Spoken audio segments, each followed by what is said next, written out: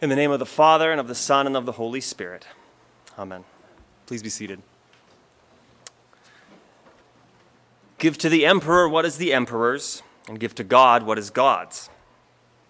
In this morning's gospel reading, Jesus is faced with an impossible question. The Pharisees and the Herodians pretend to come in good faith, saying, "We know that you're sincere and teach the way of God in accordance with truth, and show no deference to anyone, for you do not regard people with partiality." They pretend to come in good faith, but the whole thing's a setup. This isn't about the theoretical relationship one has to the state. Taxes aren't just taxes. They're concessions to the ongoing subjugation and oppression of God's people by the pagan Roman Empire. At least that's what they were in the first century. The Pharisees and Herodians were actually polar opposites in their own answers to the question. The Pharisees were purists and were opposed to the continued support of the Caesars in principle. The Herodians, on the other hand, were pragmatic, and recognizing the might of Rome, they had chosen to ally themselves with power in order to have a seat at the table. So although the question was phrased as a theoretical one, is it lawful to pay the tax? It wasn't really. The difference between the free folk and the kneelers here had real-life consequences. Less than 30 years prior, a man from Galilee named Judas led a revolt against Rome. It was, as many were, a failed revolt, and as a result, he and his followers were hung on crosses on the highways and byways of Israel. As a reminder, taxes are not optional. The question was personal for Jesus, who had included both Simon, a revolutionary zealot, and Matthew, a tax collector, in his inner circle of 12. I can only imagine their discomfort as the question is asked. I imagine myself in the moment, and I wondered, had they each softened their own perspectives? Had they constantly argued with one another about the relationship between Jerusalem and Rome? Was this a known thing among the disciples? Levi and Simon are arguing again. Or did they avoid the topic altogether in order to preserve their friendship? Best not discuss politics. Well, in addition to the potential tension among the 12, there was tension throughout Jerusalem, only intensified by Jesus' triumphal entry just 1 or 2 days earlier. That's the context in which this question is posed. Jesus recognizes the trap and outplays his opponents. And his answer is, I think, more complex than we sometimes give him credit. So he first asks for the coin, but the coin itself is blasphemous. Not only does it have a graven image, that of Caesar, but it includes an inscription that names Caesar Augustus Tiberius, son of the divine Augustus. So when Jesus asks them, whose image is this? Whose title? I think we can read it with a level of derision. Whose icon are you holding? And who is it that's claiming to be the son of the divine? I don't think it should be lost on us that later when Jesus is brought in front of the Sanhedrin, they'll ask him if he is the Son of God, the Messiah. And his own identification as such, "You have said it so," will be evidence of his blasphemy. What's interesting is that Jesus doesn't really answer their question. Anyone listening in hoping for a definitive answer on the tax doesn't actually get one. Do we pay the tax? Is it wrong if we do? If we understand Jesus as just saying, yeah, render to Caesar what's Caesar's, go ahead, pay the tax, which many of us have heard before, no one would be amazed. That would just be siding with the Herodians. It's not a clever move. That would be a move to concede that matters here on earth get to be decided by might. I've also heard it said that he's doing a clever bit of wordplay, that technically all things belong to God, so render to God what is God's is really everything. That render to Caesar what is Caesar's is nothing, and God is owed everything. Now that's true, but does that mean he's just taking the side of the Pharisees and the Zealots? I think Jesus is doing something more than that. I think he's defying their categories, showing that the question itself is flawed. But to get there, I actually want to go back to our reading from Malachi, dealing with a different type of tax or tribute. Malachi is writing to the people of God after they have returned from exile. And while the return was meant to be a renewal for God's people, it really didn't live up to that expectation.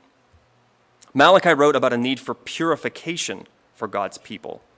By this point in his book, he's already criticized Israel for their injustice, for their unfaithfulness in marriage, for offering blemished animals for sacrifice. He had warned the priests that they need to be faithful to God. And here in chapter 3, he calls out Israel for withholding tithes.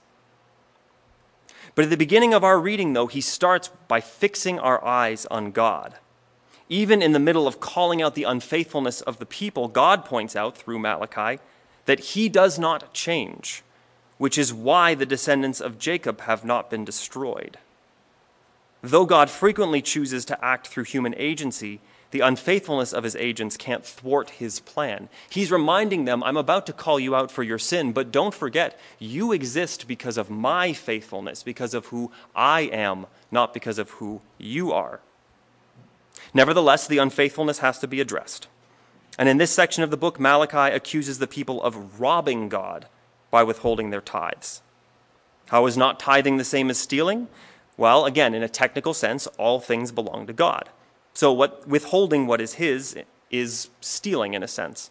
And as a practical matter, the Israelite priesthood was 1/12 of the population. So tithes are necessary for keeping the worship of Yahweh intact. But it is more problematic than just an underfunded Levitical operational budget. Holding on to everything for yourself is an example of unfaithfulness. In the same way that taking a Sabbath is a way to sacrifice some of your own potential prosperity in order to honor God, tithing is a way to recognize that everything you have belongs to God in the first place and offering your first fruit to him. It's a posture, a habit that forms and shapes the people of God to be open to generosity. It puts the idea that we're simply stewards of God's things into actual practice. Now, earlier in the book, God told the people that they were wearying God by saying, all who do evil are good in the eyes of the Lord. Where is the God of justice? Complaining that those who did evil seemed to be doing pretty well. I think the two problems are related. I think they both betray an abandonment of God as first principle, as the starting point for our lives. Instead, by beginning with facts on the ground, the Israelites end up doing theology in the wrong direction and ultimately abandoning what God asked of them. They said to themselves, I look around and God seems distant and unconcerned. Why tithe? I look around and evil people seem to be getting their blessings. Why should I follow such a God? Starting there takes matters into our own hands rather than trusting them to God in the first place. It assumes that we can see the whole board and understand what God is doing. Interestingly, God's response to the tithing question is to tell the people to test me in this. Testing God is generally discouraged in Scripture, but here he wants to show that he is good. God promises blessings to the land if they would be faithful. This isn't, of course, a specific promise for personal wealth and prosperity, but a general blessing for a community that seeks him. And the nations who will have seen their exile as shame will call them blessed. God offers a reversal of their humiliation. I think about the invitation in the Psalms to taste and see that the Lord is good. Or when Jesus calls his disciples to follow him and he'll make them fishers of men. God's promise is that when we truly seek after him, when we truly follow him, we will find that way of life to be abundant. Or seek ye first the kingdom of God, and these things will be added unto you. Abundance, though, is not the same thing as comfort. We see in the introduction to Paul's first letter to the Thessalonians that we read, Paul writes of how thankful he and Silvanus and Timothy are to God for the church in Thessaloniki. It's a church that has not found the abundance of Christ to be easy. They were likely Gentile converts who made this culturally radical shift from Roman paganism over to Christianity. And Paul writes of the significant suffering that they encountered, but that their perseverance through that suffering became known throughout the whole region. Paul commends their work of faith and their labor of love and their steadfastness of hope in our Lord Jesus Christ. It is starting with Jesus and in their perseverance in Jesus that they have found that these fruits of the Spirit have grown. In both the case of the Thessalonians and the Israelites in Malachi's day, we find that in times of difficulty or trouble, it may be that directing our focus on God feels like an ineffective or unreasonable move. But what our texts are commending to us is that those are times when it is in fact most important for us to reorient and focus on God. If we do not have our eyes fixed on the reality that Jesus is Lord, our compass headings will not be properly fixed, and it's so easy to go astray. This brings me back to Jesus and the question of the tax. Jesus' advice, of course, has no practical applications. When the Roman guard shows up at your house asking for their tribute, you either have to pay or not. You can't simply say, I'll give to Caesar's what is Caesar's and I'll give to God what is God's, because they'll say, okay, time to give to Caesar what is Caesar's. But Jesus' answer to whether or not it is right to pay the tax, his answer is to poke holes in the question itself. Because Jesus is eventually going to overcome the Caesar's empire, but not on the Caesar's terms. It in fact will look just like he's lost to Rome, just like Judas of Galilee did in the year 6 AD, and like any number of would-be revolutionaries did before and after Jesus. It looks like failure. It looks impractical. So Jesus is poking holes in their assumptions to get them to first fix their eyes on God by exposing the idolatry of the coin itself and reminding them that everything belongs to God in the first place. It's a sort of defiance, a sort of dispassionate shrug at the Roman authorities. And he'll carry that same defiance into Pilate's chambers, telling him that the power of the empire is on loan from the Father. Pilate says, I have the power to kill you. And Jesus says, only because God gave it to you. I read a lot of tone into that passage, and I see this like, maybe it's because I've been in youth ministry, I see this like defiant, petulant, teenage like shrug at Pilate, the same way that teenagers shrug at substitute teachers, I know from experience. This is Jesus' posture towards empire. Jesus is Lord and Caesar is not. And so we start with him. We make him the foundation of how we think and how we live. First things first. And we live in a time and place in which the siren call to ask the wrong questions first is ever present. It might be a call to falsely deify the nation we live in, its founding documents, or the founders themselves. I promise you, Brad, Kathy, and I didn't coordinate on this, but don't miss the cover image for today's bulletin or at the top of the online version, where we can notice both the Roman coin that Jesus criticized in his day and an American nickel on which the inscription, "In God We Trust," is next to the face of Thomas Jefferson, a man who famously cut out the supernatural parts of the Gospels, including the resurrection, in order to make it more palatable for evangelizing. Or maybe the question that you're being called to ask first is this desire to downplay any of what makes Christianity more than secular humanism with vestments, in order to be seen as in line with whatever is the benign niceness of our day. Both impulses want to start with our context, to start with America or American culture, and then see how Jesus will fit in afterwards.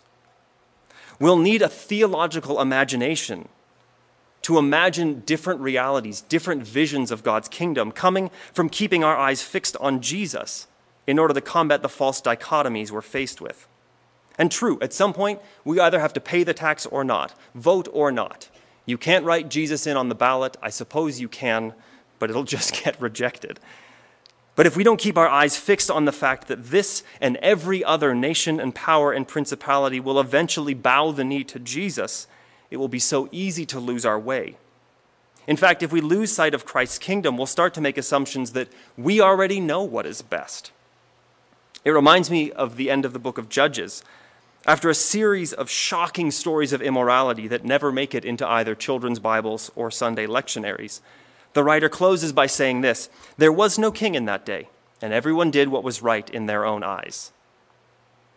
The writer's not saying that they have yet to establish a monarchy and that's when everything will go well. The problem is that they weren't fixing their eyes on Yahweh. And in doing so, their sense of right and wrong had become corrupted. Before you know it, we end up living like the ends justify the means. And we behave in ways that neither love God nor neighbor, in ways that do little more than betray a deep sense of self-righteousness and conviction that our cause is the right one, whether or not it's Jesus' cause. Jesus' own interactions in the politics of his day encouraged his disciples to make God, not Caesar, the focal point and foundation of their understanding of what was good. I recently heard the AND campaign's Justin Giboney on a podcast.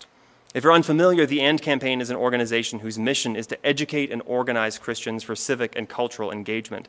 It's a nonpartisan organization. I encourage anyone to take a look at it. I think they have really good stuff. And he named the elephant in the room. He said that in order to fulfill their mission and to encourage Christians to think and impact culture and politics with the love of Christ, he had to make sure that what they were doing didn't revolve around Donald Trump. It sounded to me like the best advice I've heard in years. Today, Donald Trump is the president, and we will pray for him just like we do every president and every president who comes after him. But he has become the Roman tax of our day, the place where all of our conversations about the common good begin and end. Either in opposition or support of him, he becomes our first principle. And if we allow anyone other than Jesus to dictate the terms and questions we use to seek the common good, we will just become pawns in their games. Or, as Stanley Hauerwas puts it, polite lapdogs of the empire. We have to make real choices in the real world in which we live. In God's infinite wisdom, Jesus became human in an incredibly fraught political climate. But navigating the complexities of first-century political realities was a second-tier issue for Jesus. His eyes were fixed on the Father and on making the kingdom of heaven known in word and in deed. And his disciples followed in the same manner. Paul invoked his Roman citizenship as a last resort when it was the only way to avoid execution. For Paul, neither his status among the Pharisees or as a citizen of the Roman Empire, neither of them were anything more than a tool to be used to advance the good news of the kingdom of heaven. I wonder what it would look like for us to treat our American citizenship the same way. Well, I pray that God may give us a fresh and renewed vision of him and his kingdom so that we can pay proper tribute with our whole lives to the only ruler who really matters, Jesus Christ our Lord. Amen.